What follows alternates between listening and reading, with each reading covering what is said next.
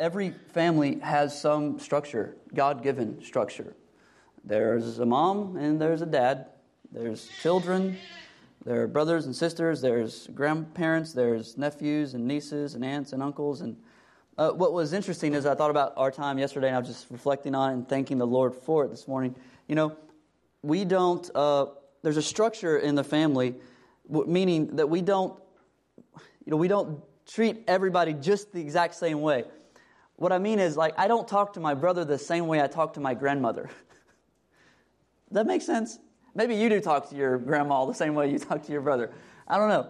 I was just kind of laughing and joking and jacking around with my brother a lot. And we do that a lot, and it's fun. But with my grandma, it's like, no, I want to sit with grandma. I want to sit with her and just listen and really just have a more deferential, honoring posture. I want to listen and glean as much from her as I can, because I don't know how many more days she has.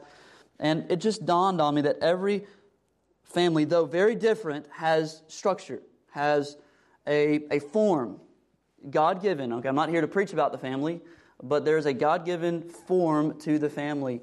And if that's true, and if the Church of Jesus Christ is also a family, then it follows and it makes sense that we would find a God-given structure in the family of faith. Right? That we would look in the Bible and we would see that God says several things about how we should structure our families.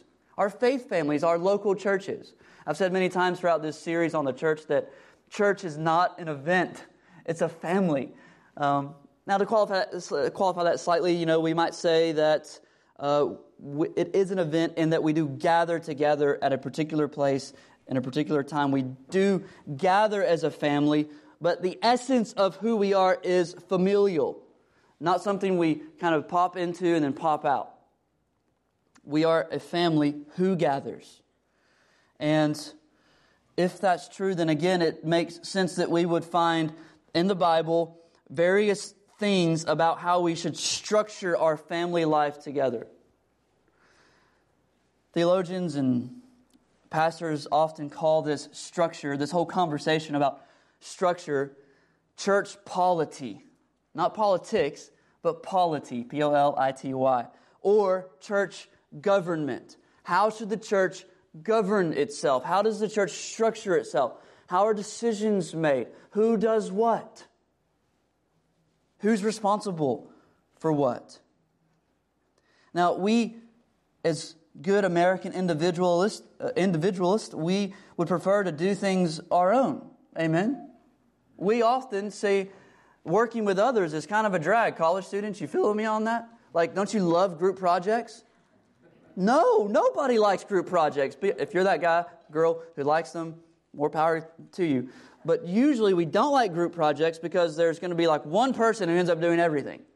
Okay? Now, interestingly, Jesus put us into communities, families, groups for our growth. Many of us don't like group projects because they're not very efficient, but apparently Jesus didn't want to grow and mature us through efficiency, but rather through community. Through churches, what we call local churches, local gatherings of brothers and sisters in Christ. Again, how should these gatherings, how should these communities, how should these groups, how should these families organize themselves? Should we just all kind of show up? And I think there are some denominations who kind of show up and there's no structure, there's no form, there's no authority structure. Everyone just kind of shows up and however the Spirit leads. And it can be chaotic. So how should we organize ourselves? Well, thankfully, we're not the first Christians to ask this question or consider this. I know all of you woke up on Mother's Day, by the way, hoping to study church government. So happy Mother's Day. And in light of your hopes and desires, I want to give you three forms of church government that have been just in the church for 2,000 years. So here are three main ways churches have organized themselves through the centuries: Episcopalianism, Presbyterianism, and Congregationalism. I'm going to go through these quickly as I can. Episcopalianism, Presbyterianism, and Congregationalism. First, Episcopalianism places the church's ultimate authority under Christ in a bishop. Greek word being episkopos. Bishops appoint and ordain the other bishops, and presbyters, priests, and deacons who serve underneath their authority. The bishops rule all the churches of a specific region. The presbyters and priests serve specific churches in that region. The deacons serve the bishops and the presbyters in those specific churches. Examples of Episcopal churches are, of course, the Episcopal Church, also the Anglican Church, Methodist Church, and the Roman Catholic Church, with some difference. So there's Episcopalianism, but then also Christians have organized themselves under what's called Presbyterianism. Presbyterianism places the church's ultimate authority under Christ in the elders. Greek word there is presbyteroi, hence the word Presbyterianism. Presbyterians make a distinction between teaching elders and ruling elders, though they all collectively govern the church. They also form presbyteries, these groups made up of all the teaching elders of a region and one ruling elder from all the churches in a given area. And the presbytery has authority over the churches of that region. And then those presbyteries then form synods, and then the synod forms a general assembly at the national level. This is a very brief overview, but by the way, if we weren't Congregationalists, spoiler alert, then I would argue Presbyterianism would be the next best option. But Presbyterian churches are obviously Presbyterian. Also, Christian Reformed churches are Presbyterian, and some other denominations as well. So we have Episcopalianism, Presbyterianism, and then finally Congregationalism. Congregationalism, what is that? Well, it places the church's ultimate authority under Christ in the members of the local congregation. Each church is autonomous, meaning that it governs itself. There's no person or structure or hierarchy presiding over individual local churches. Now, there are two kinds of congregational churches. There are usually elder-ruled congregational churches and elder-led congregational churches. Elder-ruled congregationalists say the final authority belongs to the elders of an independent church. Elder-led congregationalists say the final authority belongs to the gathered congregation as led by the elders. Examples of congregationalism are Baptist churches, Bible churches, and free churches. Most non-denominational churches are Congregationalist, usually elder-ruled, sometimes elder-led. Now, the form of church government that I'm going to be arguing for today and explaining today is elder-led congregationalism. This may not be the way that you would describe your church to your friends. You know, if someone says, "Hey, tell me about your church," you're probably not going to say, "We're elder-led Congregationalists." You're not going to do that. But here, and maybe you should at some point, but here's the thing. Elder-led Congregationalism, as we're going to see, is Jesus' discipleship program. It's His means towards the end of our growth in Christ. That we're led by elders and yet responsible to do the work of the ministry in our local churches. So, elder-led congregationalism really captures two very basic and very biblical ideas. The two ideas can be summarized like this. Church members have a job, and elders train them for their job. That's where we're going today. Church members have a job, and the elders train them for their job. To say it another way, church membership is a job, and the elders do the job training.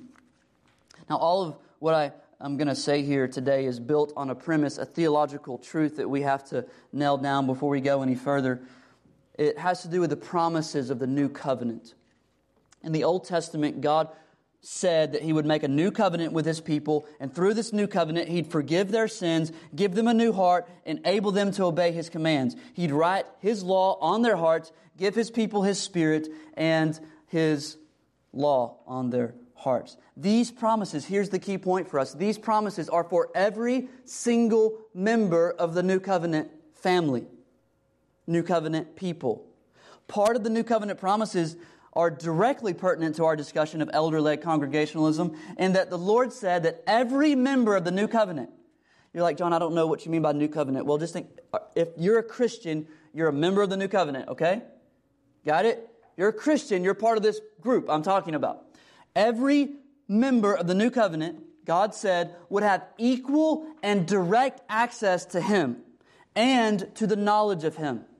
Here's how the Lord said it through Jeremiah the prophet. No longer shall each one teach his neighbor and each his brother, saying, know the Lord, for they shall all know me, from the least of them to the greatest. So who's going to know the Lord?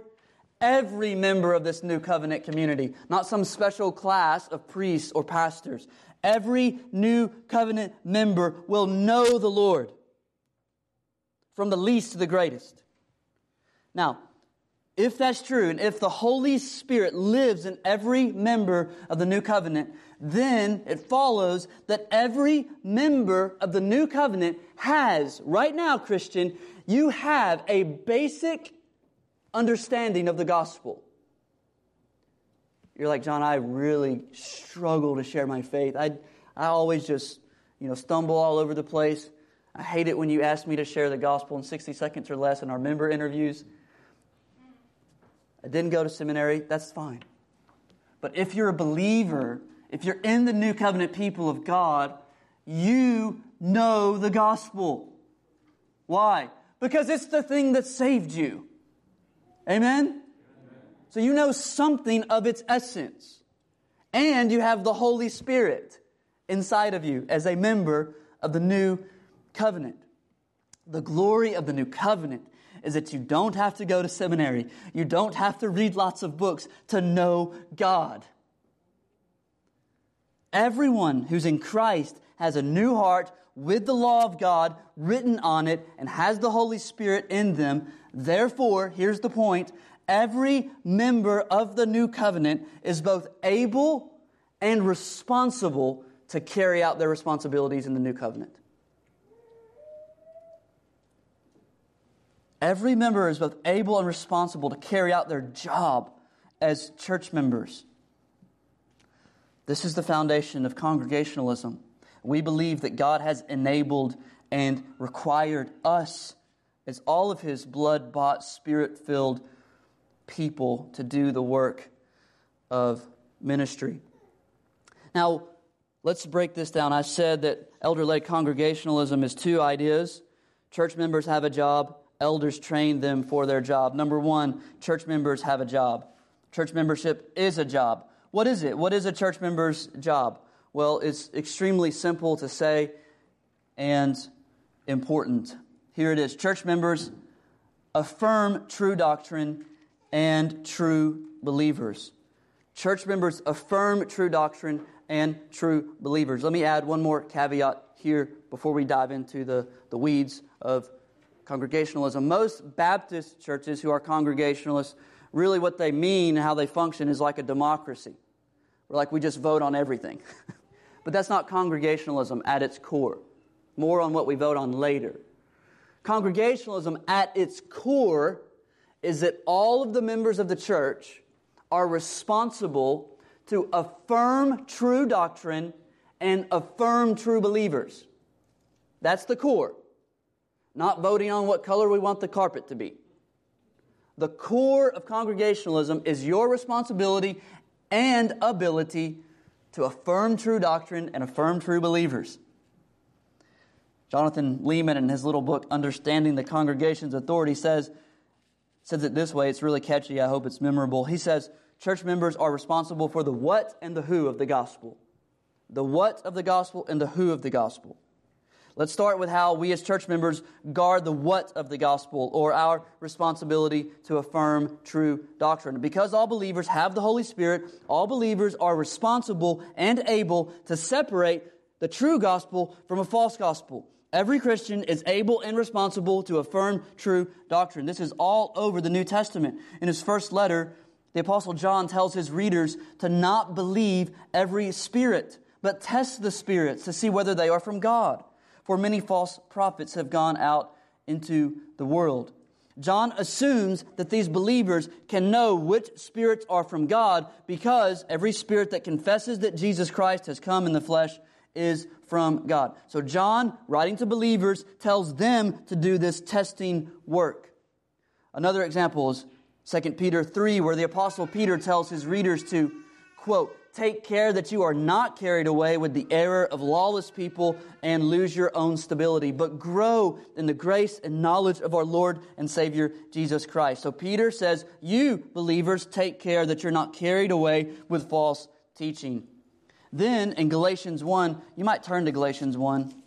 This is usually the most clear passage on our responsibility as church members to guard the gospel, guard sound doctrine. In Galatians 1, Paul tells the churches of Galatia to get rid of anybody who's preaching a false gospel. Galatians 1, 6 through 9. Paul writes, "I'm astonished that you are so quickly deserting him who called you in the grace of Christ and are turning to a different gospel. Not that there is another one, but there are some who trouble you and want to distort the gospel of Christ. But even if we or an angel from heaven should preach to you a gospel contrary to the one we preach to you, let him be accursed. As we have said before, so now I say again, if anyone is preaching to you a gospel contrary to the one you received, let him be accursed." Paul says to the church, who's he writing to? Verse 2, "All the brothers who are with me, to the churches of Galatia." Paul says to the churches of Galatia to get rid of anyone who's preaching a gospel that's contrary to the true gospel. He says that the church, not the leaders of the church, but rather the church should have nothing to do with anyone, even himself or an angel, if they come preaching a gospel that is contrary to the one that was preached to them. Why is this important? His assumption is that the authority of the church outranks the authority of even the apostles or the angels if they show up preaching a distorted gospel. He says, you people, y'all make sure that if that happens, they're out of there. Not the elders, not the presbytery, not the pope. You, churches, get rid of people who preach false gospels. So the upshot of these texts from John and Peter and Paul is that the apostles put the authority to guard the gospel in the hands of the churches, not in the bishops or the presbyteries, the College of Cardinals, or the Pope. The members of a local church, because you have the Holy Spirit, are able to discern truth from error and therefore responsible to promote truth and get rid of error. These letters I read to you were all written to ordinary Christians. They weren't written to trained theologians or pastors or people with seminary degrees. The point, again, is that every follower of Jesus is able to distinguish between the true gospel and the false gospel, between good teaching and bad. Theological training is great. I gave way too much of my life to it, probably. But the only thing churches need to guard the gospel is the Holy Spirit and the Scriptures. The way this works out in our churches, in elder-led congregational churches, is that the church has the authority to choose and remove its teachers. The members of a church have the ability and responsibility to select teachers who know and love the gospel, who teach it faithfully, and who live lives that accord to it. This is why, church, in 3 weeks, 4 weeks, you're going to vote whether Jared Pulse should be an elder or a teacher in our church. Why? Because it's your responsibility to affirm gospel teachers, to choose them. It's also your responsibility to remove them if they start distorting the gospel. This means, church, that if I or any of your elders ever begin to distort the gospel, you should fire me. I'm serious. The gospel's too precious. It's too powerful. It's too good. It's too sweet to let some man distort it and wreak havoc in the Lord's church. A church and its elders may not agree on every particular point of doctrine, But if the elders start promoting a false gospel, the congregation functions like an emergency brake and keeps the whole church from driving over the cliff into heresy. It could be said in our own denomination, the Southern Baptist Convention, that 30, 40 years ago, if local churches had taken their responsibility to do this seriously, we wouldn't have had professors in our seminaries denying the bodily resurrection, denying inerrancy, denying a real, literal hell, denying the basic truths of evangelical Christianity. If local churches had taken their responsibility seriously, those guys wouldn't be teaching in seminaries and leading thousands of pastors and churches astray. Church, you're responsible for the integrity of the gospel. Yes, of course your elders are too. More on that in a minute. But you're responsible to ensure that the integrity of the gospel is upheld and maintained in this local congregation. Another way this works itself out in a local church is that you, church, are responsible for the church's doctrinal statement. If the church's doctrinal statement promotes a false gospel, then the church should work to correct that. Just the other day, I was reading a church's doctrinal statement. You know, pastors, we do that for fun. Just read random doctrinal statements. And I came across, frankly, heresy. This church said, might get the language wrong, but that God exists in three manifestations. That the Trinity God manifests Himself as Father and Son and Holy Spirit. But that's actually heresy. God is Father, Son, and Holy Spirit. He doesn't become one and then become the other and then become the other. He doesn't manifest as one thing and then manifest as the other thing. And no. That was denied in the Council of Nicaea. God is three and one at the same time. And so this church's doctrinal statement is actually very wrong. And I'm going to have a conversation with the pastor, by the way, about it, and hope it goes well. But churches should know enough about the gospel, enough about sound doctrine to not let that happen. The church as a whole, the point is the church, not just the elders, not the presbytery. The church is responsible to guard the gospel. So church members affirm true doctrine. The second part of your job description is that church members affirm true believers. Church members affirm true believers, the what and then the who of the gospel. Again, because all believers have the Spirit, all believers are able and responsible to discern not only true gospel from false gospel, but also a true knowledge of God from a false knowledge of God. In other words, all believers are able and responsible to assess each other's professions of faith. Practically, this means that church members have the authority to receive and dismiss members of the church. Matthew 16, if you want to find that. It's what Alberta just read for us. This is where this teaching is rooted. Matthew 16 and then 18 we'll look at in a minute. Jesus calls this authority the keys of the kingdom. Remember what Jesus had just done there in Matthew 16. He tells Peter, Peter says, "You're the Christ, the Son of the living God." And then Jesus tells Peter, "Upon this rock I'll build my church, and the powers of hell won't prevail against it." Then, though, this verse we often don't read, verse 19 says, Jesus says that He'll give Peter and the disciples the keys of the kingdom. "I will give you the keys of the kingdom of heaven, and whatever you bind on earth shall be bound in heaven, and whatever you loose on earth shall be loosed in heaven." Now back to verse 18, we need to spend a moment thinking about the rock. What is the rock that Jesus is referring to?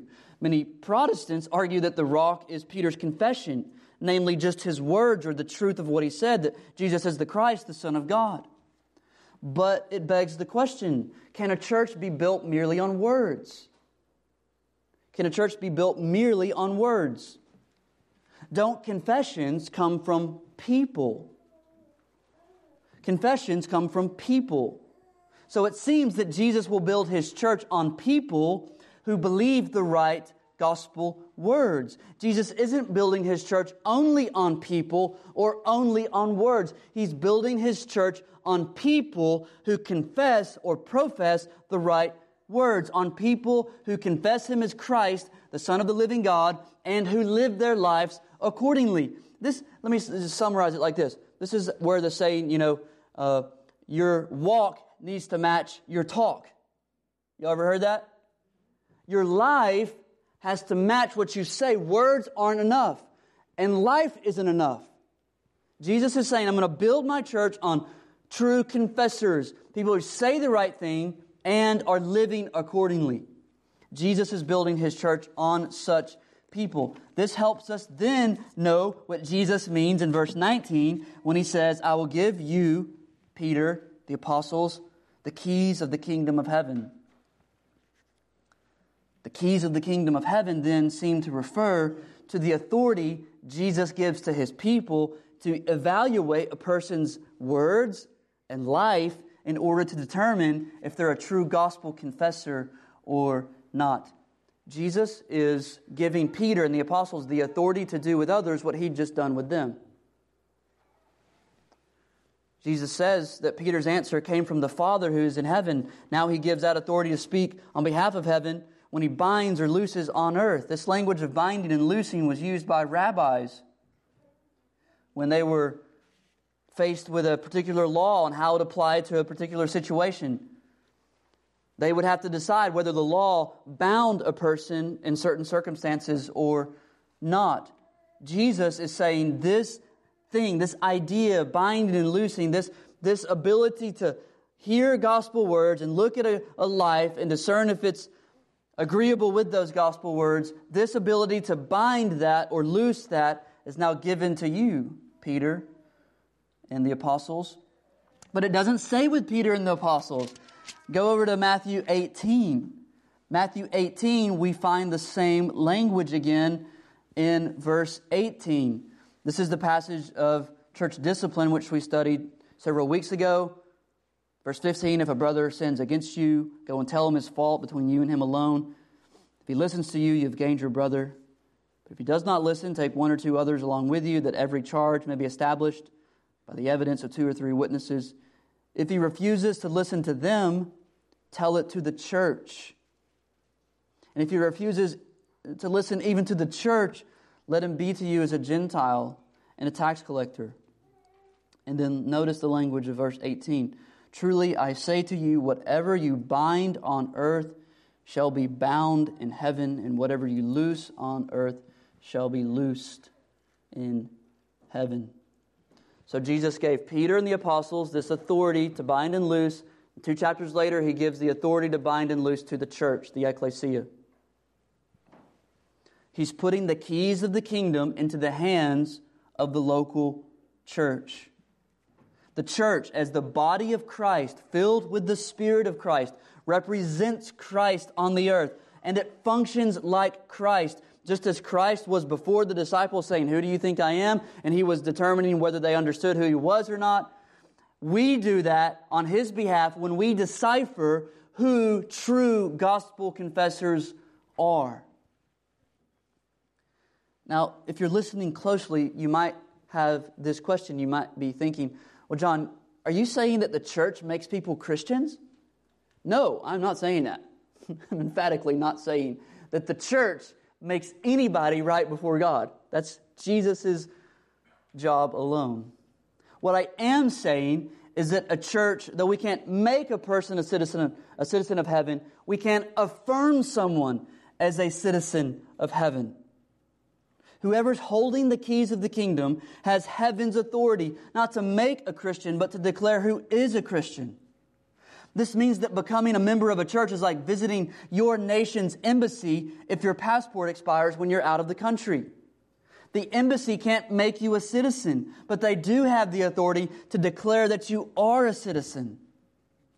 This is why, especially in this age, joining a church, not going to a church, but joining a church is so important, because it's God's way of identifying who His people are. It doesn't make you a citizen of heaven, but it does affirm you as such. So how does this apply to elder-led congregationalism? Well, as I said, this means that members of a local church who have the Spirit of Christ and the authority of Christ are responsible for protecting and preserving the gospel of Christ by affirming and disaffirming. I think that's a word. Is that a word? Disaffirming? I don't know. Affirming and disaffirming gospel citizens. So we affirm the gospel and we affirm gospel citizens. It's the congregation that's supposed to act to make clear who represents Jesus to the world, not just the elders. This is why you may have missed it in last week's member meeting, but Nick read a line that was so important and crucial to our member meeting and how we do church. He said, these individuals come to the church upon the recommendation of the elders. And then he read Tessa's story, Bernice's story, and Gary's story. And then you guys voted on their membership. Why? All we can do is recommend. You have to receive. Church, you're responsible to receive members into the church and to remove members if necessary. It's not the elder's job. This is a key difference, perhaps one of the key differences between elder-led congregationalism and elder-ruled congregationalism. One, the church is responsible for the membership of the church, and in the other, the elders are responsible for the members of the church. But I think Matthew 16 and 18, as I've tried to quickly show, argue for elder-led congregationalism, not elder-ruled. One other quick example from the Bible that we won't get to and read, but 1 Corinthians 5, Paul tells the church in Corinth to remove a man who was sleeping with his stepmom. He does not say, hey, elders, remove this man. He says, hey, church, remove this man. Church, act. Church, remove. Church, you're responsible to address this immorality. Stop sweeping it under the carpet. Remove this guy. Because he's living contrary to the gospel. His life is not matching his words. So, when the pastors or elders say to the church, hey, it's our job to receive members. It's our job to discipline. We weaken Christians and promote complacency. This is why, again, we spend time in our member meetings, seeing members in and out, because it's not just the elders who are supposed to do this job. It's not that Nick and I just want you to know who's joining the church. We want you to exercise the authority that Jesus gave you in receiving members and removing them. Otherwise, we've effectively fired you from the job Jesus gave you in Matthew 16 and 18. Congregationalism means that the members of the church own the ministry of the church. Now, to do your job as members well, you need to know the gospel and you need to know one another. This is why I said this is Jesus' discipleship program. This is more than just a meeting once a quarter. We should be growing in our understanding of the gospel, first of all, by reading the Bible, talking about it with other believers, reading good Christian books. We need to know what a Christian is. We need to know that a Christian is someone who knows that God is holy, who admits that they've sinned against the holy God who made them, someone who's put their faith in Jesus and Jesus alone to save them from the righteous judgment of God, someone who's living a lifestyle of turning from sin out of love for God. We need to know, you need to know that a Christian is someone who believes the gospel and pursues God and godliness. So you're responsible to know and understand what the gospel is and what it means, but you're also responsible to get to know one another, to be actively involved in each other's lives. I want to quote Jonathan Lehman here because he states this well. He says, quote, "The job here is bigger than showing up at members' meetings and voting on new members. It involves working to know and be known by your fellow members 7 days a week. You cannot affirm and give oversight to a people you don't know, not with integrity anyhow. That does not mean that you're responsible to know personally every member of your church. We do this work collectively, but look for ways to start including more of your fellow members into the regular rhythm of your life." End quote. The point here is that, again, you, church, the members of the church, are responsible for the ministry of the church. Not Nick and me. Not Nick and me. It's your duty to know people, to love people, to grow in the gospel, to see if the gospel is growing in each other's lives.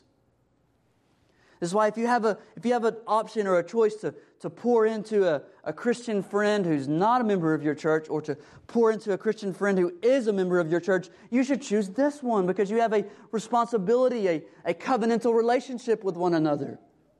You have signed up to be responsible for each other's spiritual well-being.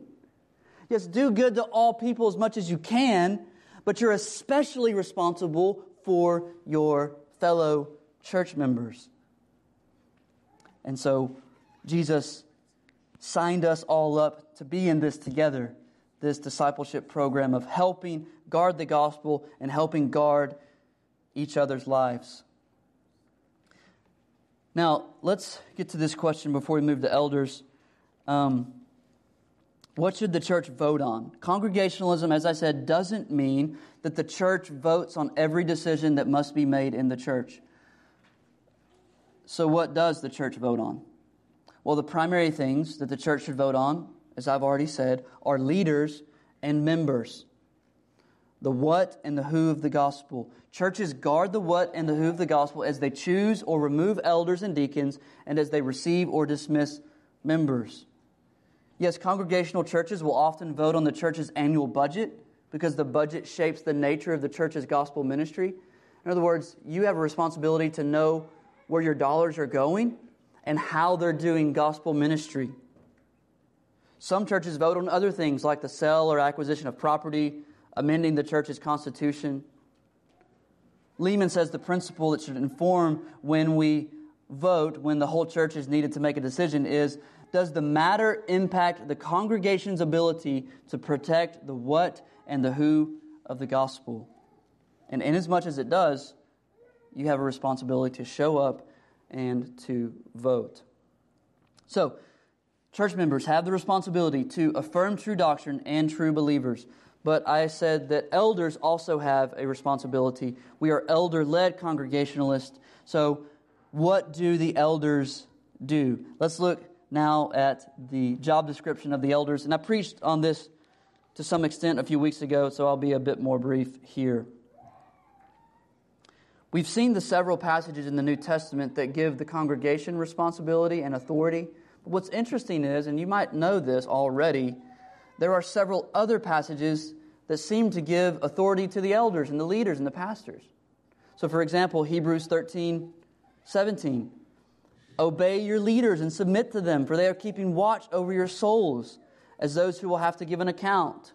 Let them do this with joy and not with groaning, for that would be of no advantage to you. When Paul is visiting the elders in Ephesus, he gathers them together and he addresses them for the last time. He calls them overseers, and he says that the Holy Spirit has appointed them. Peter in 1 Peter 5:2 says that the elders are supposed to exercise oversight and shepherd the church.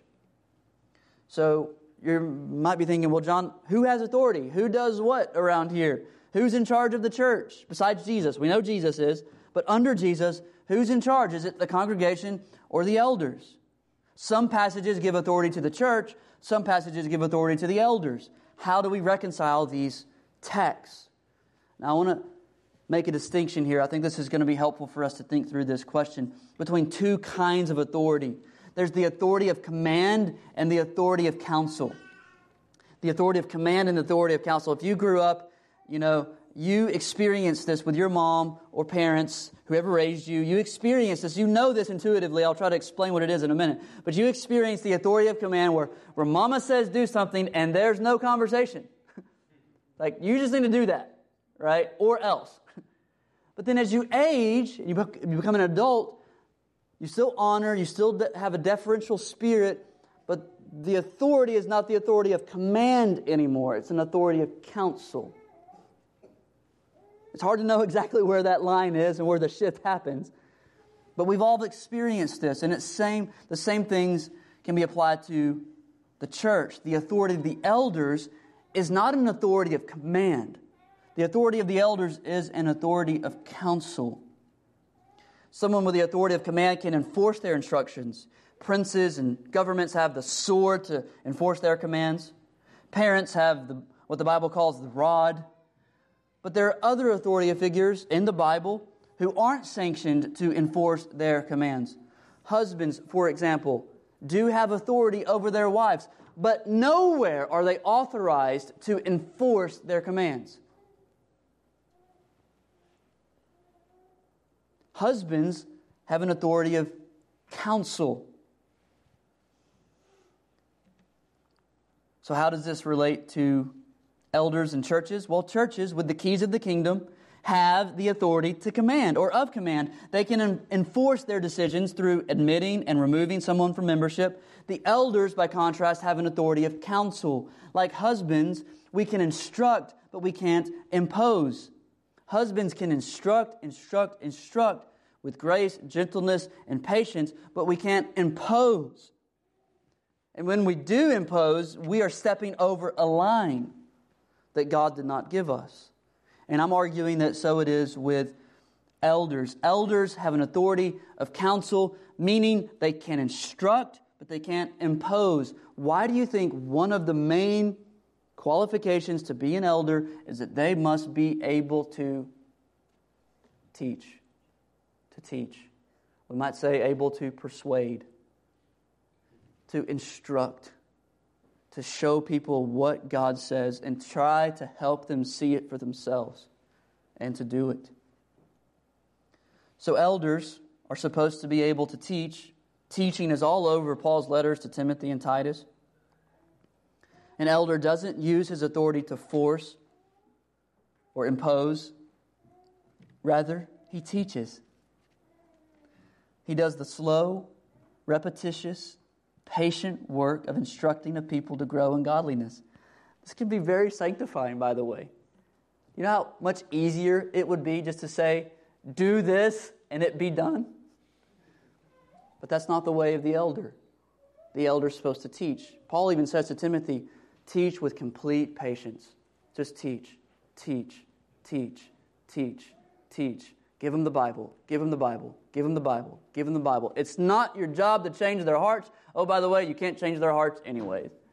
So give them the Bible. Teach, teach, teach, teach. This is why an elder must be a patient man, a kind man, a tender man, a man who's not quarrelsome, a man who doesn't want to debate everything and make everything a hill to die on. But rather he teaches, he listens, he teaches, he listens for the long haul. So, what's the description, the job description of the elders? The elders are called to lead the church by their teaching and by their example. If their life is a complete wreck, then their teaching is going to be completely undermined. So their lifestyle has to complement and enforce their teaching. And through this prayerful and patient teaching and through their godly example, the elders lead the church to exercise the authority Jesus gave the church with wisdom and care. To say it another way, the elders teach the members how to wisely use the keys of the kingdom. You might remember over in Ephesians 4 that Paul says that the ascended Christ gave gifts to the church: apostles, prophets, evangelists, pastors, and teachers. But then, in verse 12, Paul says that these were given to the church to equip the saints for the work of ministry. So, the job of the pastor, teacher, the job of the elder is to train the church to do the ministry of the church. The congregation has the keys. The elders show them how to use them. The elders train the church to know the what and the who of the gospel. The church needs gospel teachers giving them oversight so that they can wisely fulfill their responsibilities of affirming true doctrine and true believers. If this is happening, if the elders are exercising their authority of counsel well and faithfully, the church should submit to their leadership.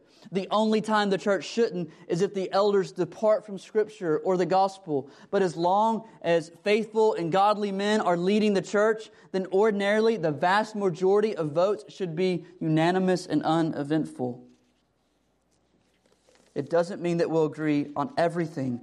It does mean that the elders are leading the church through instruction and through their example to know what to do about the main things, namely the what and the who of the gospel. We just say, I am so happy to say that by the grace of God, this has been our experience at Preston Highlands for 7 years almost. I'm so happy to be in a church like this.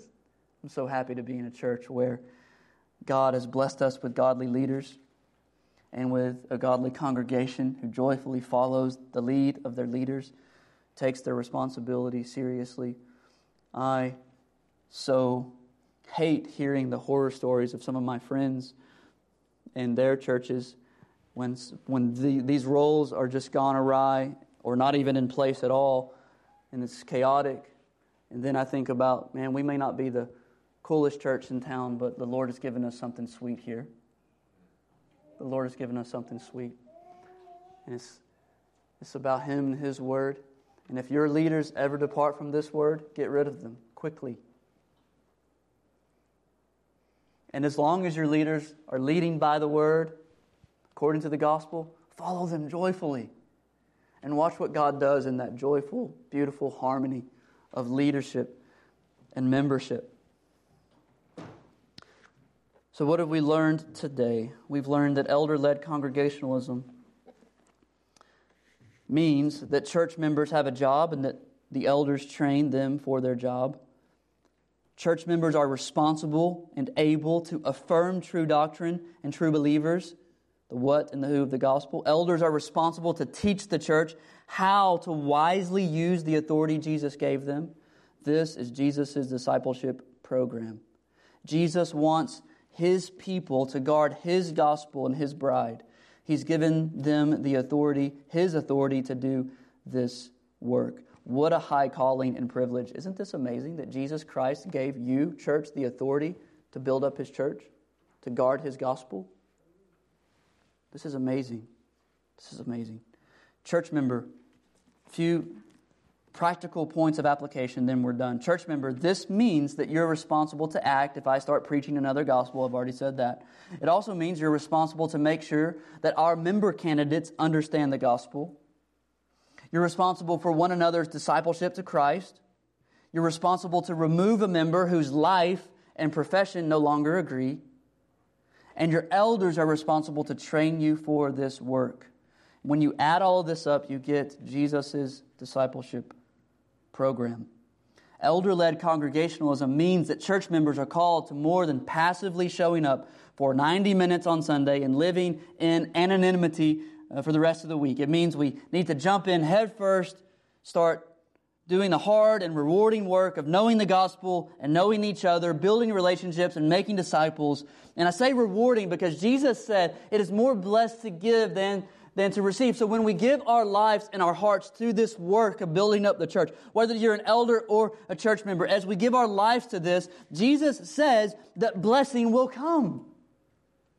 That there's joy on the other side of this hard work. When we start living for something bigger than ourselves, namely the preservation and growth of God's gospel and God's church, we will be blessed. It is more blessed to give than to receive. Let's pray together. Father, it's daunting to preach on a topic that doesn't seem immediately useful, but is so fundamentally part of what you're doing in the world. So, give us grace, Lord, to understand these things, to apply them in our church. Thank you for the peace and the joy and the unity that you've given our church. Thank you for the leaders you've given our church. Thank you for the members you've given our church. I pray that you would help us all to do our jobs well. And we won't do them perfectly. We never will.